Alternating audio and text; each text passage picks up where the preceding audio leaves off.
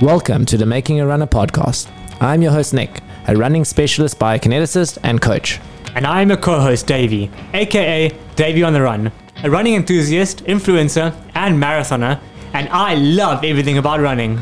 As passionate runners, we look to use our knowledge and draw on past experiences to provide you with cutting-edge science and insightful information. We are going to be unpacking the fascinating topic of running with all stars, subject matter experts, and everyday enthusiasts to not only help you improve your running, but also ensure that you experience maximum joy with every step that lies ahead in your journey, wherever that may take you. This is how runners are made. It's how runners are made, baby. Oh yeah. Oh yeah. When you went for your first run with the blade, you must have been like over the moon, like I can run kind of thing. Yeah, I actually started crying when I went for my first run. Yeah, like you say, it's just not something that happens a lot in general in sport and in running. Yeah. But then you put it on trail, there's such a massive element of that biofeedback from trail that you rely on and now you don't have. You know, everyone's at the same playing field at the top of the mountain there. Like there's no egos, there's nothing. It's just people are really cool, chatting, happy, smiling. I think it is because nutters into 100 milers. And eventually I said to her, I was like, so I mean, this is it. I just press stop on my watch and that's my UTD 100 miler gone. We caught young amputees and doing crazy things. They said, when they cut your 3 legs off, they obviously must have cut the lift going to the top floor. Before we begin today, Making a Runner was born out of a passion for running, but we wouldn't be able to bring you these awesome conversations without the support of our sponsors. I know that the day-to-day running of my online coaching business, or Davies' social media presence, would not be possible without high-quality internet. Cool Ideas is a fantastic internet service provider offering ISP solutions throughout South Africa. They have been voted #1 internet service provider for the last 2 years running, and they are ready to provide you with a high-speed, unthrottled, and uncapped internet connection. Just like us providing you fantastic running knowledge, Cool Ideas pride themselves on providing the best customer support, and that's why they hold the My Broadband title for best customer services. I strongly recommend taking a look at their website. That's www.coolideas.co today and check coverage for your area.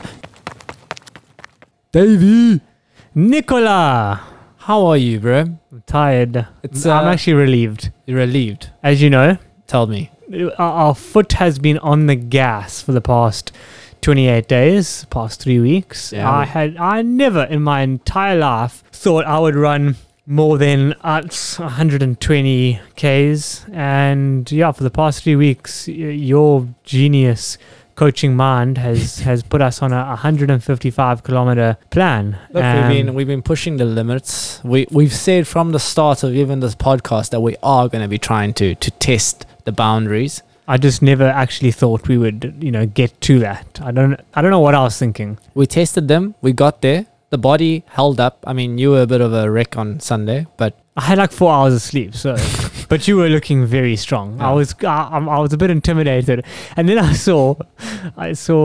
went and looked at your Strava as per usual and took a look at your splits, and I was terrified because I saw in the final 6 or 7 Ks you just let the hammer down, and I was like, oh god. yeah, no, it's been a good amount of training. The body's feeling good. It is feeling tired, but I mean, if you aren't feeling tired at certain elements of your 100%. of your training journey, then you perhaps aren't pushing hard enough. But at the same time, listen to the body. Like Davey was feeling a little bit tired, didn't have a good night's sleep, decided to turn back early, and I think that's... What did you say? What were your exact words? I don't actually remember. You looked at me and you They said... clearly stuck with you. You were like, you're going to regret this. If you don't have a niggle, you're going to regret this. No, I was like, why? You're let me rephrase. Yes. The only reason why I thought you would regret this is because you're the type of guy that's going to go home, look at my Strava, and then regret the fact that I ran further than you. But what I did say the moment you left to our other running partner is that I'm actually very proud because I was hoping so. that's not something that Davey would usually do. Davey would always sacrifice his body for extra distance if I was doing the 100%. extra distance. This time he decided to listen to his body because he was feeling broken, I didn't have it in me, hey. and he went back home. I had 2 people drive past me and ask if I was okay. One was Ant, no name Ant. And then he actually messaged another person, and then I had people messaging me saying, "Oh, Ant said you were looking broken on the side of the road." Jeez, it's amazing how news travels. I know, so. But you've made it this far. We've made it this far. We've now got 4 weeks to go till 26 days to I'm Comrades. so By the time this podcast comes out, it's going to be even less. And now the excitement really comes through. Hey? Taper. Not quite. So we're going to drop it, but still a taper. It's not the it's a taper. Okay, I won't scare you. I won't what do you break mean? you. Tell me. No, we still got a bit of running to do. Yeah, but it's a taper. Yeah, it's a taper in your mind. So Davey, tell us a little bit about our guest today. Our guest is somebody that I initially found out about during the race, which is known as UTD, which is in my opinion, one of the most treacherous ultra marathons in South Africa. It takes place in the Drakensberg, and the terrain is just incredibly difficult. The altitude is very challenging for anybody. And I heard about this guy that was doing it with one leg. He's an amputee. He's running it with a blade, and he's the first person to ever line up and start UTD 100 miler with a blade. And his name is Turbo Trav. Turbo Trav has a very interesting backstory, which I found out, for the first time today. He's a bit of a madman, but what an inspirational person. Really, I think this story pretty much entails everything that you need as a runner. It's just, his story is a story of just do not quit, and I really just enjoyed every single second of it. Yeah, Turbo Trav is really someone that has always given 100% to everything that he does in his life, where before was motocross riding, obviously the accident that led to the eventual amputation of his leg, and threw himself into trail running and has done a brilliant job. I mean, 6 months post amputation, he was doing his first 50 miler. A year post amputation, he was standing at the start of his first 100 miler. It's really just a story of grit, determination, and as an individual, he's trying to really show to people out there that there are no boundaries, there are no reasons for not achieving your goals. If you set your mind to it, you can do anything. This is Turbo Trav. We finally have Turbo Trav on the mic with us today. Very excited to have you here, and we're just going to get going right off the bat. Tell us a little bit about yourself, your history with running in general, where the passion for running. I know it's mostly trail related, where that started, even prior to your accidents and all of that. Just give us a little bit of a rundown. Yeah, so I actually only really started running, seriously about 4 years ago. My first KZN trail runs, enjoyed those, and went and did a Golden Gates, 3-day stage race. Yeah. And that's really where my passion for trail running kicked in, and being outdoors and pushing the limits on my feet. I never really enjoyed running as a youngster, actually, which is quite funny because now it's like everything. You live it. Yeah, it's like everything to me. Yeah, and then just really started enjoying the trails and seeing how far I could go. Entered Lesotho Ultra. Then from there, following year, I decided, right, let's see what this road story is like, and entered Comrades, did my Deloitte's marathon qualifier, absolutely died. Like, I could see the finish line. Tell us about that. Sheesh, man. Okay, so I actually hadn't run properly or trained since Lesotho Ultra, which was in November. Did Deloitte's in March. I had done mid-mile, 8-mile swim, so I was like, I'm sure this fitness will carry over onto my running. Got to Deloitte's, ran, got to 15 Ks, and I saw the winners coming back the other way. That'll change you, hey? And I was just like, what the hell? And then cheapers, it was just torture from about 20 Ks. I had to push through. I actually had a bunch of my clients who I train for running. Because you're a personal trainer. Do you also do some coaching, or? No, I don't coach running. Okay. I'm you just train. Functional and movement trainer. Okay, cool. Yeah, so these ladies that I've been training for a while actually had to drag me over the finish line, because literally I could see the finish line, I could hear the finish line, and my legs just would not take me there. What year was this? This was 2020. 2020. Okay, Yeah. the last big Deloitte race before COVID. Yeah, and I qualified for Comrades. And then obviously, by about 2 minutes. And then, exactly a week later, I had my accident, shattered my foot, yes. both feet. So let me just clarify. When you did Deloitte, you still had both your legs? Yes.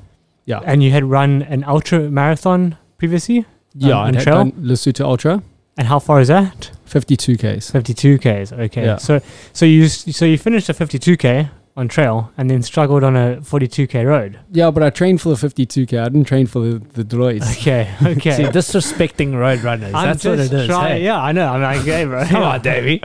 So you mentioned the accident that happened, obviously, a couple of weeks after Deloitte, you say. Exactly, or a week. A week after. Yeah. We'll get onto that accident because obviously that was like the final accident that, from what I can see, was what sort of set you onto the road of where you're at now with your current leg. But prior to that, obviously that wasn't your first accident. You had a pretty bad accident previously, didn't you? Yeah, and that affected your other knee. Yeah, so in 2014, I was at a motocross track and I just came off the jump, landed funny, landed off the bike and completely smashed my left leg or left knee. Blew out ACL, PCL, LCL, tore my quad off, tore my calf off. So I was lying on my stomach and I remember turning around onto my back and looking down and my right toes were pointing up and my left toes were still facing like I was lying on my stomach. Something's wrong. That sounds lovely. So I had full knee reconstruction, came back, tried to race motorbikes again. I was actually doing a madman and I was doing the run part of the madman about 9 months after surgery, and I was coming down this long hill and I just heard this massive and this lady behind me was like, what the heck was that? I was like, I don't know. I got to the end of the race and my knee had just swelled up completely again and I'd done my ACL for the second time. On the same side? Same side, yeah. Jeez. So I went in for another surgery, got that all sorted out, and then I headed off to Ireland and gave riding up for quite a while. And there was a story that I listened to. I think it was a previous podcast where you say that from Ireland you had a friend of yours riding in Romania, and you decided to just get on a bike and ride all the way to Romania. Yeah, well, the decision to do that was influenced by alcohol. Okay, fair enough. But how does one just go about it? First of all, getting a bike, then deciding that I'm gonna self-travel this journey from Ireland to Romania, which is, how far is that? Yeah, so it was over 2,000 Ks. And took you how long? Took me about a month to get there. And you just sort of just winged it, stayed wherever you could stay along the way. In the forests, under a bridge, wherever. So you're pretty much a all or nothing type of guy. Hey? Just commit 100%. Were you Turbo Trav always? Was that always been a nickname that stuck, or is that pre or post accident? Or it's actually post accident, pre getting my first running leg. Okay. Yeah. So a friend just sent me this logo of a cartoon of someone running in the mountains and said Turbo Trav, and I was like, hell yeah, I like it. Yeah. And surely you had a nickname back in your motocross days. You sound like a Mad Max kind of a furious Trav, or did you have a motocross nickname? Yeah, so my alter ego when I drink, my name was Trevor. So Trevor went across Romania on the bike. Yeah, flip, man. That was actually a cool trip. I bought a bike that was older than myself. It was some rally that was 1989 model. Still had the shifters on the handlebars, those levers. Borrowed panniers and that from friends. Like, there was no thoughts behind this whole process. I just kind of whipped together what I could, bought a solar panel, jumped on the bicycle and just went and I didn't have map. Bicycle? Yeah. Not motor powered. You cycled with pedals. Yeah, and I was about 13 kgs heavier than I am now because of the Guinness dart in Ireland. No, I thought you'd rode on like a scooter kind of. Yeah. You cycled. No. If it took me a month to get there, that would be quite dismal, eh? Yeah, I don't know what you did along the way. I was just. It was always into the ultras, just a different type of ultra. This was like an ultra draw over a month. Getting to Romania. Man, I saw and experienced epic things. I would do it again in a blink. No thought again. I didn't even have a GPS. I was using road maps. Maybe now you could run it. Yeah, it's actually a good idea. Oh, we should see where that takes you. Run along the English Channel, get to wherever, jump on a boat and go and run through Europe. Well, why not? Yeah. The sky has the limit. Like you say, your Irish descent, just, no filter, just go straight for it. Yeah, that's definitely it. Nick has written in the notes, all or nothing individual. Tenacity or sheer Irish stubbornness. Those were his own words. His own words from a blog post. So I thought I'd throw it in there. Hitting the nail on the head. But so we fast forward a little bit. After your adventurous trip to Romania, you came back, I'm assuming, and then that's where you then started picking up the running. Then you had this accident. Yeah. Now, that accident, can you tell us a little bit about that? So, obviously, after having quite a long break, being back and forth from Ireland for the 3 years, and then came back and decided to start riding, not so serious anymore. Because you were professional, correct? Not semi-professional. Semi-professional. Yeah, okay. Yeah, on the brink of okay. Good semi-professional. Okay.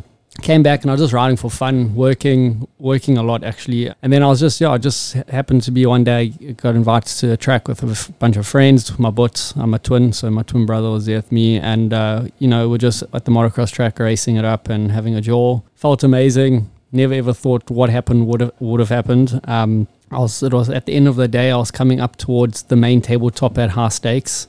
It's not a really big jump. You actually have to brake before you hit the jump because you get so much speed. And I'm not too sure what happened. Either my throttle jammed or I just had whiskey throttle, which is when you can't let go of the throttle. And I hit this thing absolutely flat taps, probably at about 100 kilometers an hour. And I overjumped it roughly 20 meters. Jeepers. And now because I hit the jump so hard, the suspension didn't handle, everything. Yeah, so the bike kind of like got thrown in an awkward position, and I was trying to get the front wheel down so I could land on two wheels. And in that process, my one foot came onto the other side of the motorbike. So I was holding onto the handlebars and both feet were on the right-hand side of the bike. I still managed to hit the back brakes, get the front wheel down, but I didn't have enough time to get my feet back on. So I threw the bike off and I just landed on both feet. Broke both my legs, both feet, broke my back, and broke 2 ribs. Jeez, Yeah. dude. Yeah. That's an impact of You are lucky to have just gotten out of that. 120%, eh? Wow. So Yeah. that Well, so that was just before Comrades. No. So this was just, it was a week after Deloitte's. So yes, just before Comrades. So after you qualified for the Lloyds, Yes. Yeah. then that would have been towards the end of that March. Yeah. And then obviously So safe to we say- went into COVID lockdown shortly after that. I'm assuming that, or directly you could have been in COVID Yeah, lockdown. so actually I went into hospital that Friday evening and it was the lockdown the following Friday. And I was still in hospital. What a time. Yeah, so I came out of hospital and it was like a zombie apocalypse. Like there was literally... Different world. Yeah, my mom had to come and sneak me food into the hospital because I wasn't allowed any visitors. No. Yeah. Okay, so you broke your spine, you said. Not seriously though. Okay. It was broken, but there was nothing to be worried about. Okay. So the main problem was obviously that right foot. And then post that, the recovery from it was just not as good as you'd hoped, and you had to have many other ops, is my understanding. Yeah, so, I completely smashed my foot. I've literally broke everything from the metatarsals, which are like your fingers back. And, the doctors weren't sure what to do. They did mention amputation, the first surgery, but they wanted to save the foot. So I had my first surgery and that guy said to me, listen, this is going to be a long process. It's not just an operation and you fixed. And were you in pain? Yeah, it was. Because I can only imagine, like, you're talking about having every single bone in your foot, like, broken. Yeah. Like, so, I mean, what happens when you, like, moved your toe or No, I had no movement. No movement, eh? I woke up. So the nights I had my surgery, they hit me with ketamine because nothing else was working. Went on a very amazing little... ketamine, I'm sorry. Yeah. This is, yeah. I went on a really cool trip wherever I went. I won't get into that. And then, I woke up the next morning and it was complete madness. It felt like my foot was in a fire. Oh, no. Because of the extreme damage and the surgery, my foot had swollen so much that it actually broke my skin and turned into blisters from all the swelling. So it was excruciating pain. You're painting a really good picture, I must say. Yeah. I don't know if I'm enjoying it or if I'm like, let's take it back a bit. No, keep going. Full clarity. I'll show you some photos here if you want to see. Yeah. Yeah, and then it was just crazy. Hey, so the doctors, we all tried our best. I mean, I tried the best I could do. I went to physio, rehab. I did everything I could 3 times a week. Like everything the guy said I must do. It was again 120% at recovering. And there were times when I thought, yes, okay, this, things are going to work out for me. I'm going to be able to do what I love doing again. Obviously not as great as I'd hope, but, it's still no movement is horrible and some movement is better than. Were you getting some movement? Yeah. So, I mean, I cycled a 100-kilometer bike ride with my foot about 5 months after my accident. Was that recommended by the doctors? No. Yeah. I did push it a bit too much. Okay. I mean, they said to me, you can't change your life. Go do what you want to do. And, it just happened that I like pushing the limits a bit. Were you a bit stubborn during this whole process? Like taking the news, obviously, because I mean, I put myself in your shoes, sort of. I mean, exercise and just getting out there is like also kind of what I live for. So even like with some people that like break an arm or fracture a foot, like you're always trying to like push yourself out of what like the recommended allowance is. So did you struggle with the news of like you're not allowed to exercise and stuff like that, and that resulted to you pushing yourself?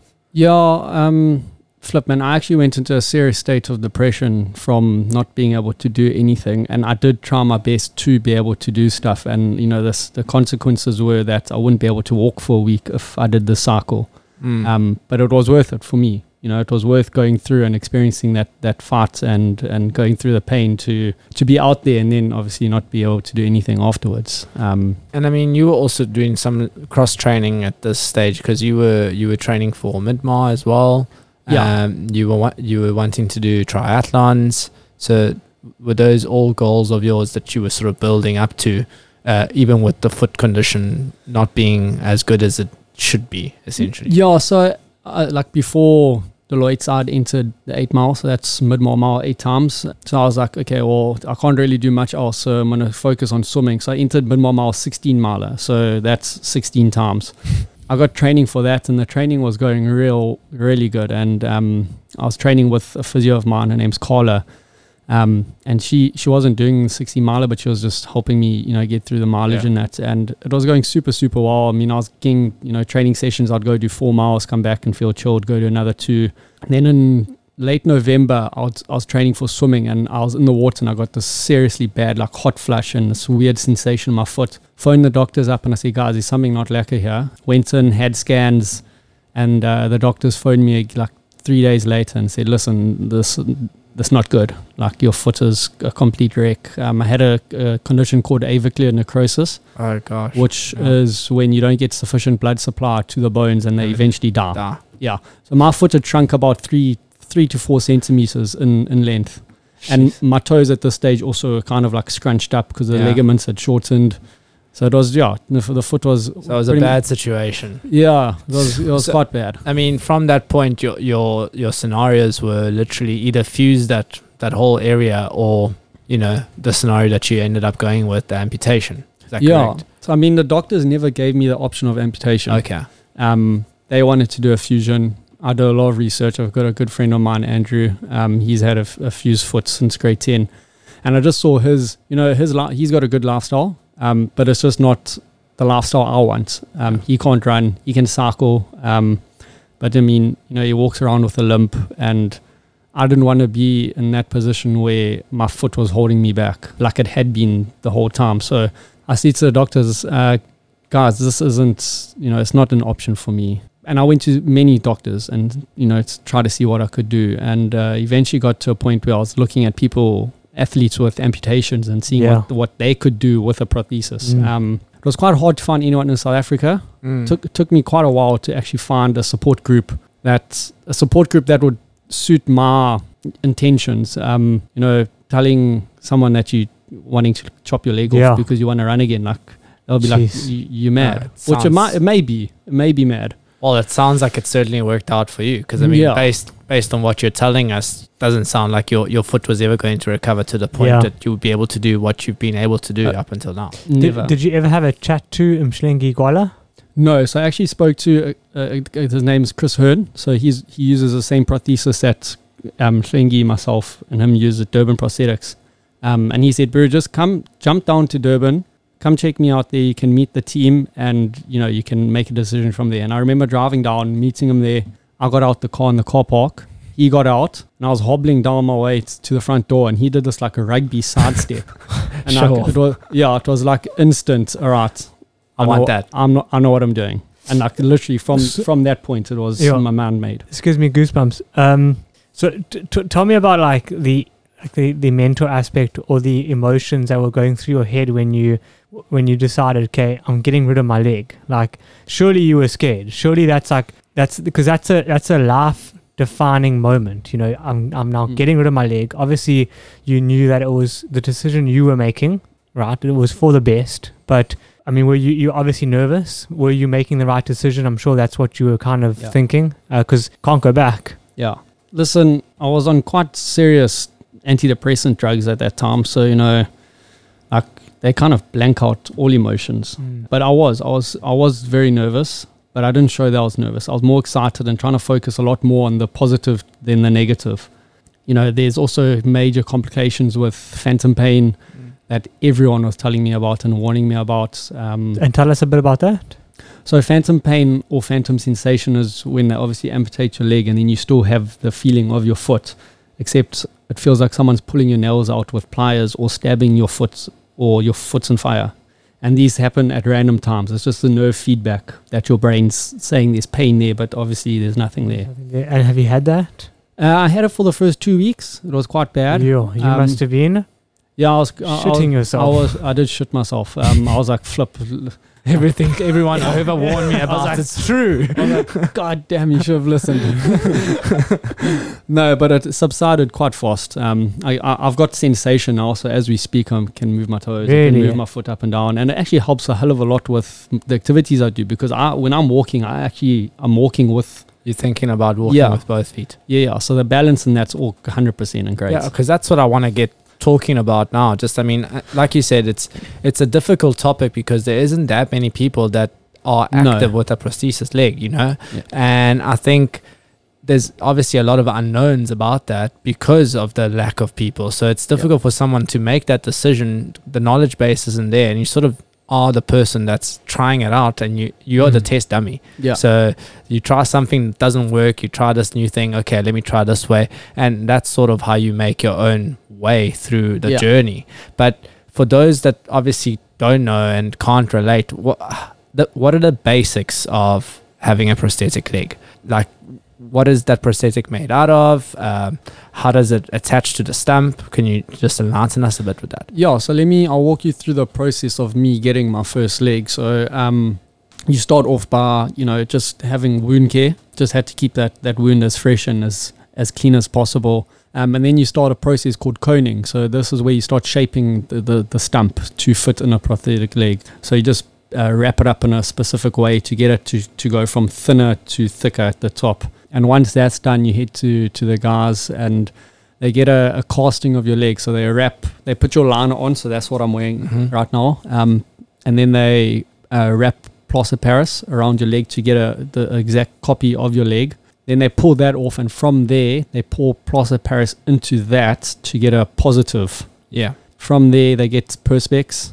melted over, so it's the exact shape that will fit over your leg. And then they just add components onto the bottom of that. This is called your test socket. So what this allows you to do is you can put the leg on, and if you got any niggles, any bumps, somewhere you need to push it out, somewhere you need to push it in, you heat it up and you can change the shape. Once you're happy with that, you get your final socket, which was made from carbon fiber. It's quite cool nowadays. You can choose what color, you can choose what design you want. But yeah, so they pretty much just wrap up, that's a plaster Paris that they've made up and get a final, carbon socket from there. That's unbelievable, hey? Ooh. Yeah, the technology is crazy nowadays. I mean, flip, if you had to, you guys should actually, on my Rejuvenate Instagram page, we're actually going to be covering prosthesis guys over this next week, so you can go check how they make everything there. It's quite interesting. You can give them a shout out on. Yeah, Durban Prosthetics, Leuven and Daryl, my man. Cool. And I mean, then obviously you have the actual blade part. That's the part that comes down and makes contact with the ground. Yeah. Obviously, this is the first time that I actually held a prosthetic leg in my hands, and obviously you also have the shoe part essentially, which is this grippy material that sits over the bottom of the blade, which you've recently been having some trouble with as well. How did you find out about all of this? Are these guys walking you through it, or is it something that you just like picking and saying, I think this is what I need? Like you said, you had to cut the one piece up the one time just to try it out. Is it just a learning experience? Yeah, it's all this trial and error. The prosthesis. I'm working closely with Leuven. He's a young prosthesis. He's a super chuffed. It's a bit of a challenge for him. Yeah, there are not many trial runners in the world that run on these blades. So we're just playing around and seeing what we can make work. And what are you guys looking for? What, like the most comfortable ride? Yeah, so it's all around. You need to get comfort, but you still need feedback. So, I mean, feedback means having a hard blade. Comfort means having a soft blade. So we're just trying to figure out where the middle is. And then also, when you run, you're putting a lot more pressure through one leg at a time. When you walk, both feet are on at the same time. Yeah. So if you can think of it like being a spring, if you compress a spring a lot, that's when I'm running. If you compress a spring a little bit, that's when I'm walking. So now that spring is still the same length when it's not compressed. So when I walk, my hips are kind of out of line, and when I run, my hips are out of line. So I've also had to kind of find the happy medium between the length of my blades to get it so I can walk and run it. Jeez. I guess the positive of that is that you're not getting wet feet when you going through a stream. It's actually so flippin' funny. Every time there is like a river or something, and like I check everyone like being all cautious, I just put my blade and I make a big splash. I'm too haha. Hey, you got to play to your positives, man. That's what it's about. And then tell us. So you got into your running with your full prosthetic leg, and you recently done the UTD. Yeah. So before UTD, I just want to ask about Karkloof 50 miler, because you went to Karkloof 50 miler. What's that? 6 months post 50 miles is 7 months post amputation. Yeah, 7 months, which is like incredible. I mean, 50 miler is already a hell of a difficult. Ks or So tell us a little bit about that experience. So the recovery post op, and then obviously you deciding, okay, I'm going to do this 50 miler, and how that 50 miler went. Yeah, so recovery was, as you can tell, I'm 120% kind of guy. So I put all the effort into recovering. I mean, I spent about 40 hours in a hyperbaric chamber, 20 before, 20 after amputation. Clean diet, no alcohol. I just did everything I could and the best that I could to make the situation be the best. And then I got running. I can't remember exactly how long after my amputation, but I got my running blade quite soon after amputation, and I put the thing on, and it just felt so flippin' good. I'm not gonna bullshit anyone and say that there's all this technical stuff. I put it on and it just works. And I got running, and I was, felt so comfortable. So I got hold of some friends of mine, Matt Dove and Rob, and I just chatted to him. I said, guys, I actually want to start running properly. Like, I'm feeling cool, and it's so nice to be active, and I just appreciated being outside and not being in pain again. And then we got running, and I did Mgeni River Run, 50 kilometer, finished that, and it was hard. But obviously you started with like a 5 kilometer and a 10 kilometer, and like, so you must have been super stoked when you went for your first run with the blade. You must have been like over the moon, like I can run kind of thing. Yeah, I actually started crying when I went for my first run. It just I would have also started crying because I mean that was like the end goal for you. Yeah. Was to be able to live the lifestyle that you wanted to. So during that first run, and you realize, okay, this is actually attainable. That must have just taken all that doubt out your mind about the decision, and you just must have been going for gold now, kind of. Yeah, I mean, when off that first run, I was like, flip, this is actually working. I actually didn't even know what to think after that first run. I was just so surprised and so shocked that I was running so soon. So yeah, just, I like to think that all the hard work I put in, made this all possible. It definitely did. It had to have. Had to. Yeah.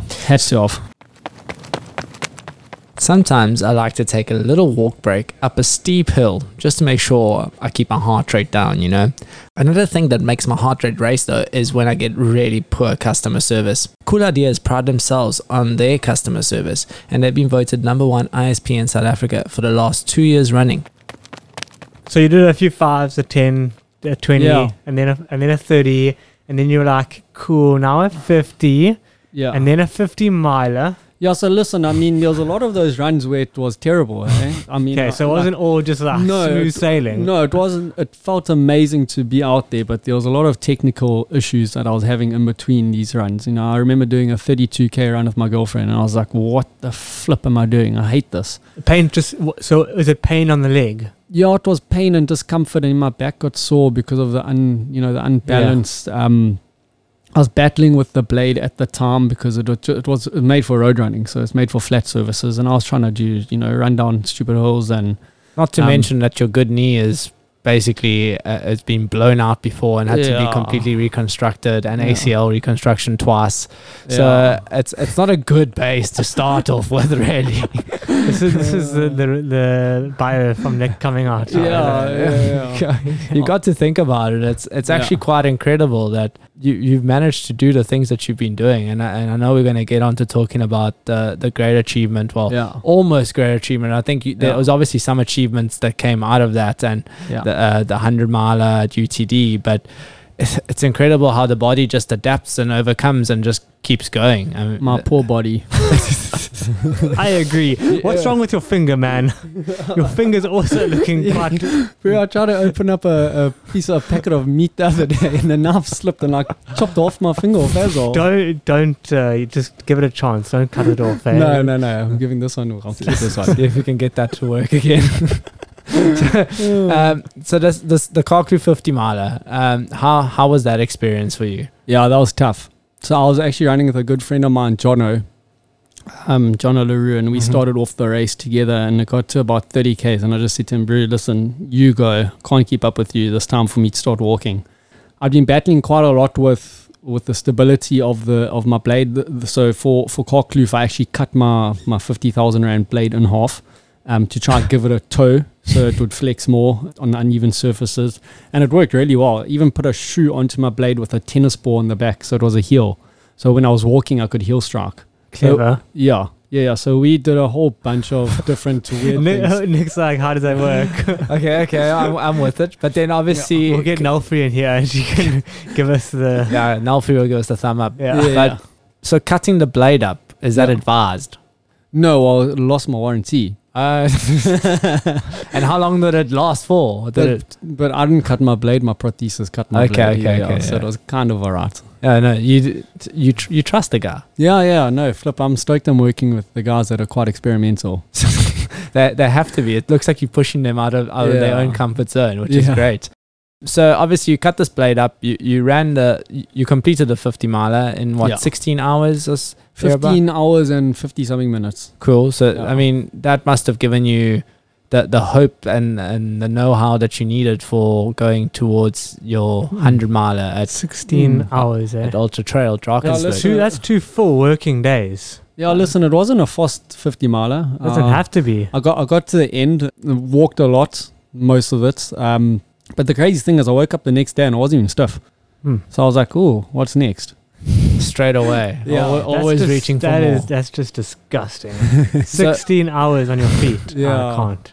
So that 50 miler was at the end of 2021. Yeah, or September 2021. Okay, September 2021. And then obviously thereafter you decided UTD 100 miler in April this year, 2022. Yeah, so actually it wasn't, so the plan for 2022 was my whole life I've really wanted to do a big swim, a big run, a big cycle, and then an Ironman to make all three. So is that in the same year? All in the same year, yeah. So this year I entered 16 mile and I swam 16 miles. That was in February. Is that at mid-mile? Mid-mile mile, 16 mile. This year? Yeah. So how do you swim with the... I just take my leg off. Okay. Yeah. I pull. I don't kick. Okay. Yeah. So the swimming is actually really easy, and it's one of the the nicest thing for an amputee to do, because there's obviously nothing on your leg, so no pressure. Yeah. yeah, and then got the 60 miler out the way. I found that really fun and was, it was a challenge, but we didn't have time limits for this year, so we didn't really have to push it. You usually have about 45 minutes to do a turnaround. This year we could do it in an hour if we wanted to. And then it was time for UTD 100 miler. So crazy story is 2021, I went and I seconded Joe Kepler at UTD 100 miler. I went up with Dave. Yes, man, and it just absolutely scared the shit out of me. Dude, UTD is arguably, probably, I reckon, the toughest 100 miler in South Africa. I mean, I guess it depends. There's a few, but UTD okay, is, it's treacherous. 100%. Yeah. It is super treacherous. I mean, Trav's going to tell us all about his experience just now, but I mean, as far as it goes, is those mountains are hell of a scary on a good day. Imagine through the nighttime, in the cold, in the miserable weather, and then you do with one leg. With one leg. Yeah. Okay. Yeah. But this was essentially 1 year after your amputation. You were staying at the start of your 100 miler. Yeah, it was 1 year and 2 months. Have you contacted the Guinness World Book of Records to see if you're like breaking any records out there? Because I'm sure like quickest recovery to run 100 miler is not in there, and we should like see if that one's available. Well, maybe I should give that a bash. There you go. So what was your why behind that 100 miler? Flip, man. I actually can't answer that question. Because you wanted to. Yeah, because I wanted to. I wanted to prove that I could do it. It scared me, seconding Joe. It terrified me being there, watching these people, run, and the conditions and just the time and terrain. And then after 50 mile, I felt good, and I just felt like I wanted to challenge myself properly next. And you doubled it, so you did challenge yourself. Yeah, and I chose. I could have done Karkloof 100 miler, but I decided no, let's go get it. A little bit of a meaner one. Yeah, let's get it done in the mountains. I do really enjoy the mountains. I do enjoy altitude. I don't battle at all with either. With the prosthetic leg, the uphills are the best for me. Downhills being the worst. Year and a bit, I found myself standing on the start line of Ultra Trail Drakensberg. But also, as part of your non-profit organization, from what I read, you were also doing it for a girl by the name of Joy. Yeah, so we started our non-profit called Rejuvenate South Africa. Launched that literally a couple of weeks before Ultra Trail Drakensberg. And my gran has got an orphanage, so I've grown up with all these kids that have grown up with me at my gran's house. And this one girl's name is Joy. She's 24 years old. I have to apologize. I kept calling her a little girl. She's not she is a physically a little girl, but she's a grown woman. She's a grown up. Yeah. And I've known Joy my whole life, and like her name, she is a ball of joy, the happiest person, the best laugh you'll ever hear in your life. And with our non-prof being, supporting people with mobility aids, I decided, it's time to help Joy and get her, a wheelchair that will help her and make things more easier and comfortable for her. So I decided to do our first campaign and run for Joy. Wow. Amazing. Yeah, that's brilliant. And I'd love to get onto the topic of Rejuvenate SA a little bit more towards the end of the podcast. But perfect. Where we are right now in terms of the story with UTD 100 miler, it wasn't all smooth sailing leading up to the 100 miler as well. No, it wasn't. Tell us a little bit about that. So, I think it was 3 weeks before the 100 miler. So I did 3 cranes. As a training run. Yeah, it was a flippin' amazing training run. Yeah. Did it with Joe and my socket. So with being so active and sweating so much, my stump changes volume quite often. So, because I'm active, I've lost a hell of a lot of volume quite quickly. So my socket was too big. So pretty much it's like, I don't know how to explain it, but my stump was moving and banging around in my socket. So you build it up with socks. But you lost weight in your stump. Yeah. And your jeans didn't fit anymore. Yeah. Pretty much. Yeah, that's a good way to explain it. Yeah. Analogy. My jeans were loose. They were flying off at the head. Too much running, the pant didn't fit no more. Yeah. I had to go get a new socket for my running blade, and it just by chance happened to be a couple of weeks before Ocho Drakensberg, because I knew after going up and doing a 32k test run with our team, I could hardly do 15Ks, and the rest was just excruciating pain. The socket was digging into the front of my knee, and the patella was getting really sore and agitated. So that's when you were trying to do like a long distance training camp in Lesotho. Yeah, so we're just trying to get used to the first bit of the track and get a bit of altitude So training. is that why you're telling us to go and do some long distance training in Lesotho as well? Yeah, man, that road is so nice. So nice. Davy's got a nervous laugh because he doesn't know what's coming his way. You love altitude. I don't love altitude. It's only like 2,800 meters. Only. Yeah, it's fine, man. That's perfect altitude training. So come back and run comrades, you can breathe through your nose a whole way. I like that. Sign me up. So obviously you had these problems with your prosthesis so close to the race. You must have thought, hell, how am I gonna navigate 160 Ks in this? Yeah, especially when the floods hit and the whole Durban was taken out. My leg was sitting. The floods. Yeah, the floods. Everyone knows the floods. I was sitting waiting for my leg to arrive, and there was no electricity, so the machines couldn't work. They couldn't pull a vacuum on the carbon fiber. So I was literally sitting praying that by some miracle I'd get my leg, and I did. Got it 2 days before the run.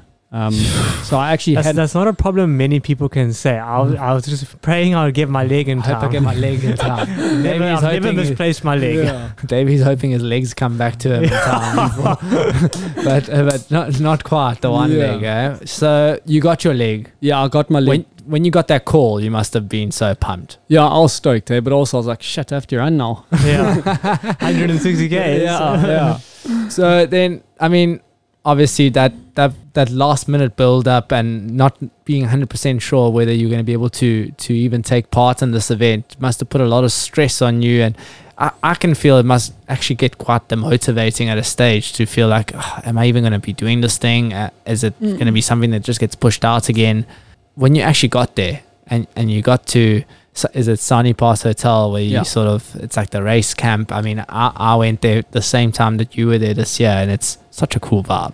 Yeah, listen, I mean, I tried to not think about it, and in all honesty, I accepted what had happened, and any outcome that was going to happen, it was all out of my control. So I got to the race actually quite pumped. I was like, shit, I'm here. We made it. Like this was actually the goal. The goal wasn't really anything after just arriving. And you get to the camp there and flip, man. It's just, it's so cool. The hotel there with everyone, all the runners sitting, a lot of guys having a beer or two before the race, telling some wicked stories about the altitude. And I'm just like, yes.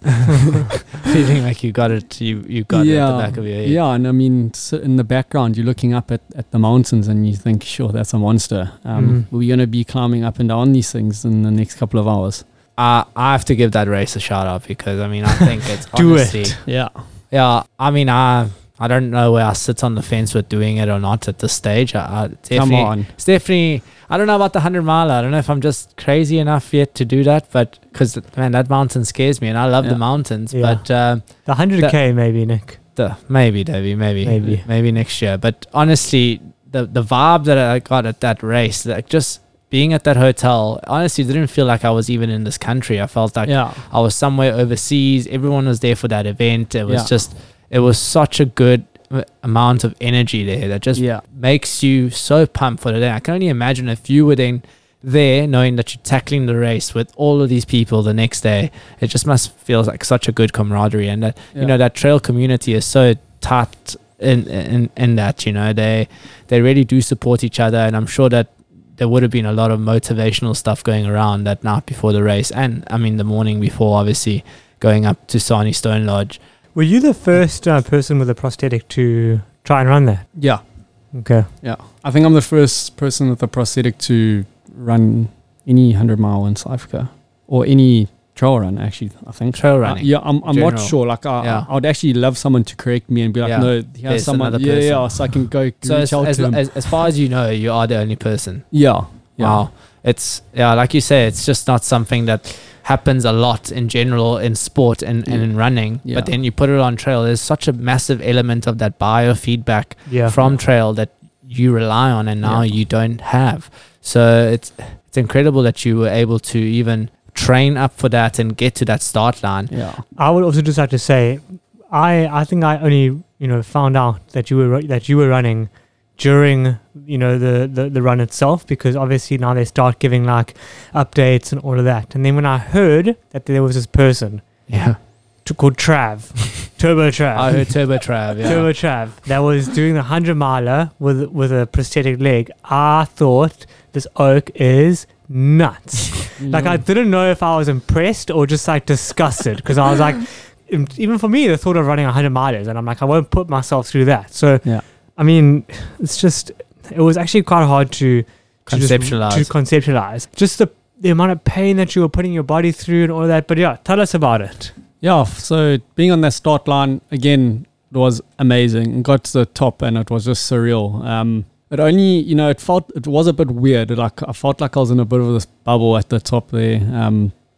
Everyone's quite focused, but very friendly, and everyone's at the same playing field at the top on the mountain there. Like, there's no egos, there's nothing. It's just people are really cool, chatting, happy, smiling. I think it is because nutters into 100 milers. Yeah, and we got Lee Fuller, the commentator, came through, and he's like, right guys, 10 minutes to the start. And then that's when, and then you need the toilet. I was going a few times.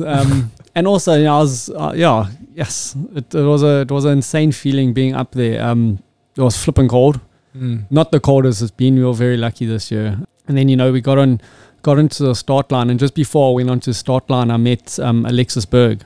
He's the photographer. Yeah, he's from France, and he said to me, Trav. Well, he didn't know my name, but he's eventually knew. I introduced myself, and he's like, my friend's got he runs, and he's a trail runner, and he's got a prosthetic limb. He said to me before the race, do you not battle with blisters? So I was like, no, bro, I don't. Like, I haven't had a blister yet. and is that true? You hadn't had blisters leading up to that? Even in Karkloof, you had no problems with blistering? No blisters before that. Okay. And so got to the start of the start line. We had about a minute to go, and I've forgotten the name of the song again, but they played this really cool song. Try sing it for us. Come on. Bro, it was more like musical instruments. No. Not quite. Gijima. Isn't the wrong one. And then, it was literally like 1, 2, 3, bang, and we were off. The pace was hot in the beginning. Those oaks just hit it from the start. I had the video of the start. It's like those oaks go out guns blazing. They're racing. Is it? Yeah. Even me. I went out way too hot. And then literally got to the first hole, and yes, there were these 2 Afrikaans girls behind me, and they just would not stop talking. Like, I've never heard people talk so much in my life. And I was like, girls, like, the air's thin here. Like, you just gotta, come on. Use the oxygen wisely. Yeah. And we on the flat still, and we still need some climbing. Like, just you watch out, eh? Yeah. Bless their souls. did they finish the race? Yeah, did they finish? I don't actually know. I didn't find out what their names were. But yeah, flip, man. It was for me, the first couple of kilometers was. It was a bit frustrating. I was just, for some reason, I'd sweated profusely. I had to stop every bloody 5Ks and take my leg off, drain the sweat. And by this time, everyone would pass me. I was feeling good, put my leg on, get everything, feeling comfortable, and I'd run past everyone, 5Ks again, take my leg off, drain the sweat. Everyone would pass me. So, flip. You were playing mind games on the field. Yeah, it was just cat and mouse. Can you not put a drainage system in there? You'll lose your suction, and then your leg will fall off. Maybe I just revolutionized. I was like, mate, let me speak to these prosthetic boys. If only. I just have to ask, because this is how Davey runs as well. He tends to just run all the way ahead of the field, and then all of a sudden he's stopped on the side of the road. He's either lying down on the side of the road. What? I'm waiting for you, because otherwise I get in trouble. And then he runs ahead of the field again, so maybe you're also sweating a lot. Yeah. I wonder what's going on. I don't sweat. Maybe you need to change your socks. Sparking the heart race. So you were struggling with the sweating. Now, how does that affect the prosthetic limb? So you lose a lot of sensation. So you lose the feel of the leg now, because you got a liquid which can, you can compress it a bit. And it also just, your sweat is quite acidic. So your skin actually burns a bit, having that sweat there for so long. And you never had issues with sweat before? I've always had issues with sweat. It's just that day I was sweating a lot. Even more than usual. I'm not sure what the problem was. But it does eventually get to a point where, you can't sweat anymore. So at about 32 Ks, that happened to me at the first aid station. Yeah. Okay. Can't sweat no more. I'd warmed up at 32. Oh, that's okay. That's like that really is just the start of UTD. Yeah. So after that first aid station, obviously you were you already a little bit worried about the way that your leg was acting up in terms of the sweat, because obviously that's not something that you've done that had happened before in previous races where you had to stop every 5Ks. Yeah, so I got to the first aid station and I was like, flip, I'm actually over this.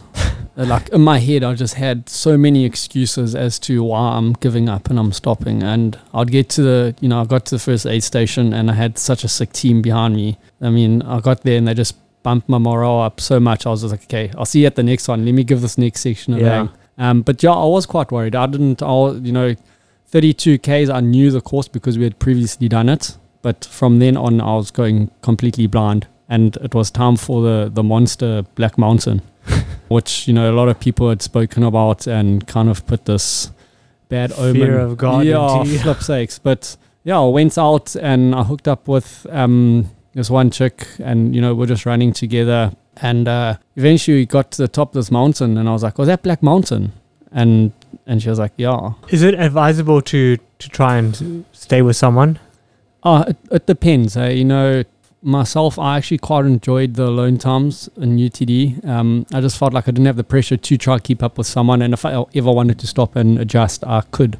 When I was, walking, running with someone else, I always had that little bit of pressure to try to keep up or try to push the pace a bit faster. So yeah, I did walk with, oh my God, I can't remember his name now. Was it the photographer maybe? No. But yeah, we hooked up and we went throughout the night. We got to the top of Black Mountain. Black Mountain, it wasn't too bad. It's a flippin' steep climb, but it's short and sweet. You get to the top and that's done. It takes you about an hour to get up at my pace. And I mean, going into the night, how was that experience? Had you done a lot of nighttime running in the past?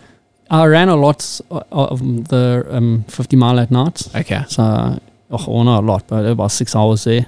And for my training for UTD, I would get up at 3 and go run in the morning. So yeah, Sounds exhausting. I did enjoy the night, and also the night kind of distracts you from everything around you. Yeah. You're literally just focusing. So focused. You're focusing on that white light in front of you.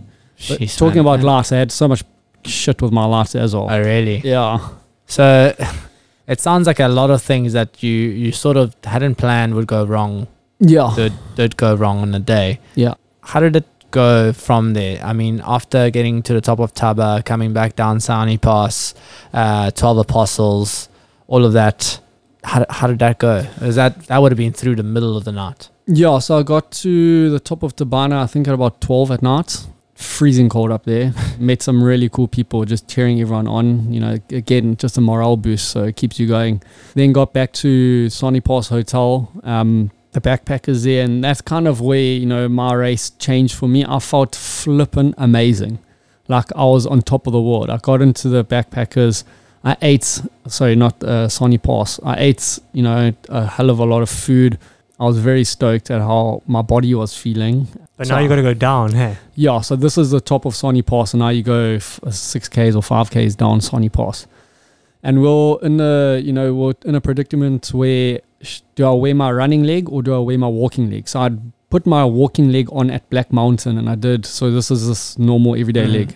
Took a running blade off because it was giving me problems. Put the walking leg on, did the whole of Tabana with my walking leg all the way back to Sauni Pass, and then we were sitting there and I said to Matt Dove, I asked him what 12 Apostles was going to be like, and he said it is technical, which it is really technical. So I decided, I'm going to walk until down at the hotel at the bottom, and then put your racing leg which back on. Which is 100k mark, and then from there put my running leg on. And I was coming down Sauni Pass, and I was feeling good, so I was trying to hook it, and I don't know what happened, but my stump just all of a sudden just started giving me problems. So I stopped about 5 or 6 times going down Sauni Pass just to take my leg off, readjust, put Vaseline on, check what was wrong, and it eventually was because I was pushing so hard down Sonny Pass that my bottom of my stump was actually hitting the bottom of my socket. And so I thought, okay, I've lost a lot of volume. I've been on my legs now for a good couple of hours. So I need to pack it up and create more layers. So I put socks on, and by putting the socks on, I created too much volume. So it pulled the skin quite tight and pulled the skin up. And then with going down, it was kind of like, like there comes your blisters. Yeah, if you grab your arm and you just pull it up and down, that's what the bottom of my stump was doing. So by the time I got to the bottom of Sani Pass, I developed like probably about 10 little micro blisters. And it was sore, but it was manageable. Then started going, traversing the Turbo Apostles. This is where I met Alexis Berg again. Okay. And I remember saying to him, I'm like, bro, I'm done, hey. Like, fuck, I'm so sore. Excuse my language. That's cool. But that's just, at that time, that's how I felt. I was so over it. I was so sore. Every time I would stop to, put more Vaseline on, check the state of my stump. The blister was just growing and growing and growing. Got to a point where I thought I'm going to pull out. And I actually messaged my girlfriend who was waiting at the bottom at the river crossing. And I said to her, babe, I'm done. And what kilometer mark was this? So this was before 100, so about 85, 80 to 100 was quite bad for me. And that's also where Alexis Berg was with me. You got some really cool photos. And you're such a lacquer guy as well. Like he said to me, he's like, Trav, I know you're in pain and I can see you need your space. Just if I'm bothering you, just tell me to bugger off and I will. But it was, it was so nice having him there supporting me actually. Was he running or just taking photos? He was running and taking photos. Okay. Yeah, I had like 5 cameras on him. But no. And you said that he's mates with another guy that runs trail with a prosthetic leg. Yeah, and it was quite cool because, I laughed because I told him previously at the start, I don't get blisters. And then there I am with a flipping golf ball of a blister on the bottom of my stump. But, we chatted quite a lot about his friend and like a possible future of collaboration. They're doing quite a lot of testing with this airplane company and Salomon, creating their own affordable blades. So we're just chatting about that and how the process works and also just helping you take the mind off of it. Yeah, like just making me talk technical so I can think about the pain. And then also like chatted to us about Mont Blanc and a few European races and how I could kind of get there and qualify for them. And just keeping my mind occupied and keeping off the pain. Keeping you positive and motivated. I think that's the most important thing when at that time of the race. But then you made it through the night. Yeah, so then I got through. I did 12 apostles during the day. I got to the bottom at about 6 o'clock of Sani Pass, and then 12 apostles did throughout the day. I got to the hotel, which was 100 kilometers, at about 12 o'clock. This is where I told my girlfriend I'm pulling out. My 2 seconders and a good friend of mine that was going to pace me from 100 to 120. They actually ran backwards up the track about 10 Ks to come meet me. I ran out of Vaseline, which was a lubrication. So they brought me some Vaseline and it was just really cool to have the guys there and, chatting and keeping me motivated. Got to 100 Ks and I don't know, this race is so weird. I got to 100 Ks again and after feeling like absolute death, I felt perfect. My energy levels just went straight up again. It's just all mental, and also I think it's also just who you have behind you. 100%. Your team makes a big difference at a race like this. I mean, from what you've heard so far, I've been through 100 emotions. Yeah, it's a roller coaster, really. But I think that's with ultras in general. You're bound to find that. Yeah, you need the support structure. Yeah. And also, like from what I've seen, you need something greater than yourself to keep you going. Yeah, and people can find that power in whatever it is. Yeah, I wouldn't say I'm the most religious person. I know a lot of people use God as their power.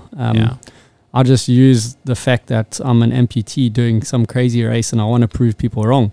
I think not wrong. I want to prove people what's possible. Actually, yeah. I want to show them that your life doesn't have to be over, essentially, if this is the path that's come upon your way. Yeah, exactly. You can really make something amazing out of it. Yeah. Talk us through the ending of UTD. Yeah, so got to 100 Ks, then from there I had my paces, put my running leg on at 100 Ks, and mates, I flew past everyone. Like, I was running like a 5 minutes a K. I just felt super good. That's incredible. I'd walked for 12 hours. Yeah. And I hadn't used my running leg. So I put the spring on, and, it just felt good. But this is where the real problem started, because now I was feeling so good and the energy levels were high, legs were feeling fresh. But I had blisters.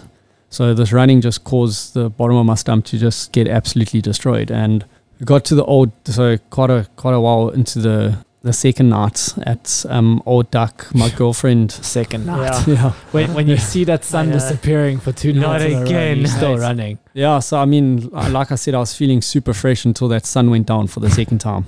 And this was at the Old Duck where my girlfriend jumped on to pace me. I don't know what happened, but literally, as soon as that sun went down, it literally sucked the life out of me.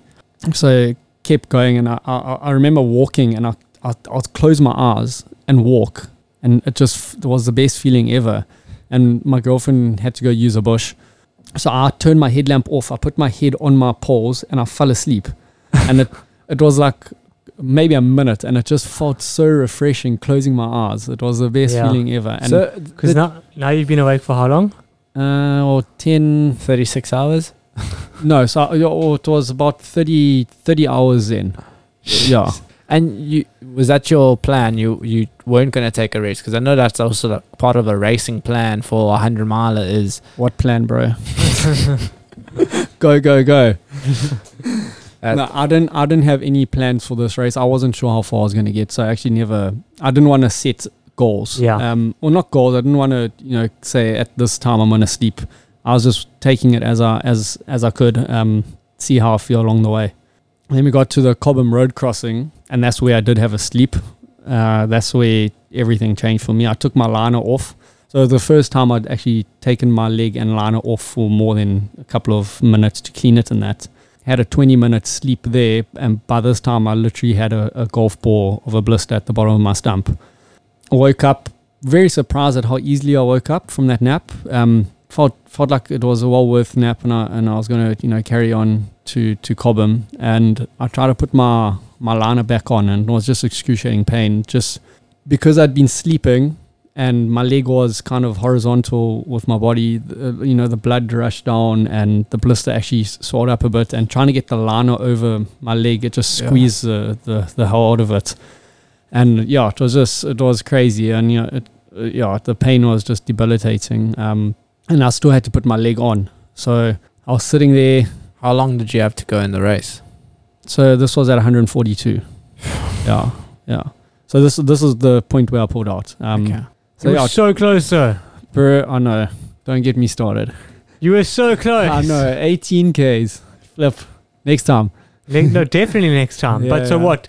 I heard that the paramedics or the medic teams took a look at you, and was that a rumor? Yeah, no, they did. So that's what happened. I tried to get my leg on, and it just I couldn't fit it on. There was just too much liquid and fluid down. So I actually took my leg off again, and there was a paramedic there, and I said to her, how's about we pop this thing? So she got a sterilized needle, and she popped it, and we drained it, and sheeps, man. The pressure it took off the bottom of my stump was amazing, but now if you think it's raw. Yeah, it's so raw.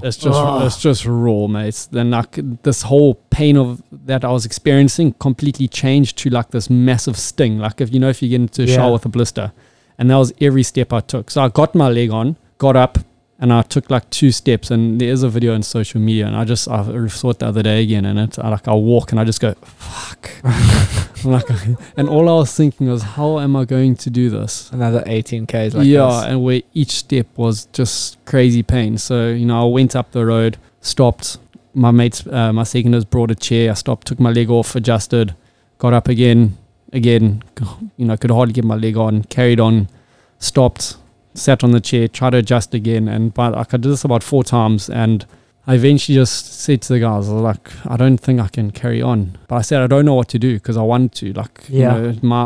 My brain was like, I'm getting to the finish line. And they eventually went and called my girlfriend, who had just done her bit of her section pacing me. And she came there, and I remember saying, I was like, babe, what do I do? I was like, I can't carry on. Not like this at least. And she's like, you know what to do. So I was like, but I can't. I just can't do it. And eventually I said to her, I was like, so I mean, this is it. I just press stop on my watch, and that's my UTD 100 mile gone. And yeah, you know, that's that. At the end of the day, that is what happened. I sat there and I pressed the stop button, shed a few tears because, you know, I didn't want to stop, but I had to because of. I think it's just going to make your second round, you know, so much better. Yeah. Because you got to go back. Yeah. So actually, Spurge messaged me last week and he said entries are coming out on the 3rd. Are you keen? So I said, hell yeah. Yeah. So I'm back in. Yeah. I'm in for 2023. And UTD 2.0. And what have you learned from this experience that can change the way that you're going to tackle next year's UTD? Yeah, actually quite a bit. So it was quite funny. So this, I don't know if you've heard of her name's NC Jackie on Instagram or something like that. So she's an amputee. She ran 104 marathons consecutively in 104 days. What? As an amputee. She just recently did that. She broke the world record. Wow. And so I've been chatting to her quite a bit. She's actually previously from Pretoria, so, you know, we get along quite well. And she messaged me after seeing my blister, and she's like, please tell me you didn't use Vaseline. So I messaged her back. I'm like, that's exactly what I used. So because Vaseline's petroleum-based, your skin absorbs it, and it makes that top layer soft. So yeah, getting some Squirrello's nut butter. Apparently, yes, that's what I've read that is the one to use. Yeah. And then I was also reading up somewhere today. They reckon some people use antiperspirant on their stump. Yeah. So have you heard of that? Yeah. So I mean, I've got quite a serious antiperspirant. It's made by OSA. I've actually spent, how much did I spend? 3,000 Rand or something along there on Botox on my leg. Apparently, Botox stops you from sweating. Didn't stop me. I still sweat a hell of a lot, so it was a little bit of a waste of money. But yeah, I'm using this antiperspirant spray now that you know seems to be doing very well. Okay, so and now going forward from this point, your immediate next goal is at Monty's. Yeah. When is that coming up, and how's that training going? So I'm actually an ambassador for the Wild Trust and Wild Series. I approached them before everything, and I said to them, guys, listen, you know, we're so aligned with everything we do. I love being outdoors. I love what you're doing for the environment. Golden Gates was my first trail run I ever did, and that's where I fell in love with running. Would you mind if I kind of represented you as a brand? And they were more than happy to help out. So yeah, I've done 3 cranes, doing Monty's and Golden Gates this year. Montesources I'm really keen for. There's no pressure on me externally, but I actually want to give this one a good one. I want to see, you know, obviously my stump plays a huge role in how I feel on the day. So physically I'm feeling really good at the moment, but you know, if my stump lets me, I'm going to give that one a good crack. I mean, that is a beautiful one that you're going up to the top of together. Yeah. I mean, that's climbing the chain ladder with a blade. That's going to be fun. That's good. And are you going to go back down the gorge or down the chain ladder again? No, I'm going down the gorge. Down the gorge. Yeah. You're going to rock up with that leg. Yeah, go check on Instagram. I've been practicing my downhills. If someone wants to follow you on Instagram, is it's Turbo Trav? Yeah, just Turbo_Trav. Turbo_Trav. Yeah, definitely. I recommend going to check it out. You're going to see some incredible photos of this guy running down the hills at UTD. It looks like, I don't know how you managed to do that, man. It's honestly so impressive. Yeah. Like, to have that control and proprioception to be able to do that, and then trying to do that at night time, like, it's, man. Yeah, a lot of practice, a lot of hard work. You know, this stuff doesn't just happen. A lot of courage. A lot of courage or stupidity. The prosthesis guys actually say because now it's myself and Schlingy and this Chris Hearn guy, like we quite young amputees and doing crazy things. They said, when they cut your 3 legs off, they obviously must have cut the lift going to the top floor. There's something with you bloody amputees. Yeah, something just doesn't make quite 100% sense. And also just going back to Monty's, if any of you are interested in entering, if you use Turbo Trav as a reference on payment, you get 10%. Oh, there you go. That's the value we like to add to these podcasts. Anybody who listens to that, I hope you to see you at the start of Monty's. That's when is it? September? Hey. Yeah, it's quite soon. Davey might not be walking by then. No, I won't be. So if you run Comrades on the 28th of August, I think it's the following weekend. Yeah, I think, what is it, the 7th of September? We could handle that. Is it? Yeah, probably. Oh, you'd be definitely fit enough. It's fit enough, yeah. But I don't know. I've seen you go up and down a mountain. I'm taking a holiday. I reckon you'll stop at those chain ladders. Have you done the chain ladders before? Nope. 10th of September. 10th of September. Yeah. Okay, guys. So there you have it. 10th of September. Yeah. Turbo 10% Trav, off. 10% Turbo off. Trav. Yeah. You got it. So Trav, just to finish us off, Rejuvenate SA. Yeah. Where is that going? How is that going? How can people support that cause? Tell us a little bit about it. Yeah, so Rejuvenate SA is actually, it's picking up so much traction at the moment. It's, we're just really stoked to be in a position that we are in. Saying that, we're not in a great position. Prosthetics cost a hell of a lot of money. My league costs 150,000 Rand. My running league costs another 150,000 Rand. So the money that we are needing to help others is, it's a lot of money. Substantial. Yeah, but we're doing the best with what we have. We recently just had a golf day for a little girl. Her name's Lily. She had her leg amputated at 9 months. Super active girl. Got a heart of gold, and she's got one hell of an attitude on her. And she is going to be something to watch for out in the future. So Rejuvenate is basically you're trying to crowdfund or just make amputees' lives easier. So are you choosing individual projects as you go along? Yeah, so at the moment it's individuals, just so we can get a story behind them and get the name out there. Ideally, we want to help anyone with a disability, with mobility aids. So wheelchairs, crutches, moon boots, whatever it is that is going to aid these people with their disability. That's the focus and that's the goal. So it's rejuvenate.sa on Instagram. Yeah. I'm giving it a follow right now. Yeah, boy. Yeah, boy.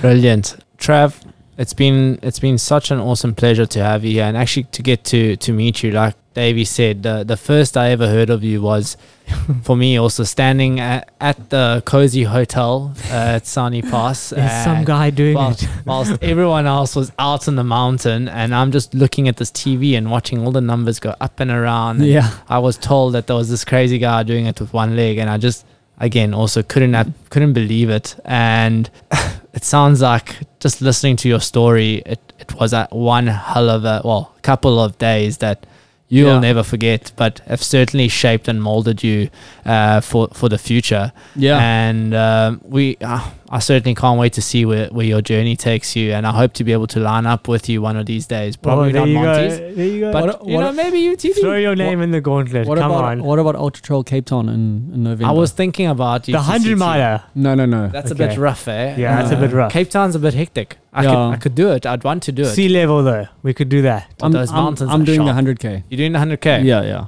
I won't commit to it live on air here. But no, first 100 miler has to be UTD. I need to go claim that one. Okay. Yeah. Well, Trav, I mean, just from my side as well, I think listening to your story, I'm so excited to watch where you go. Thanks, guys. You have a really, really good attitude. I think you're inspirational to so many people.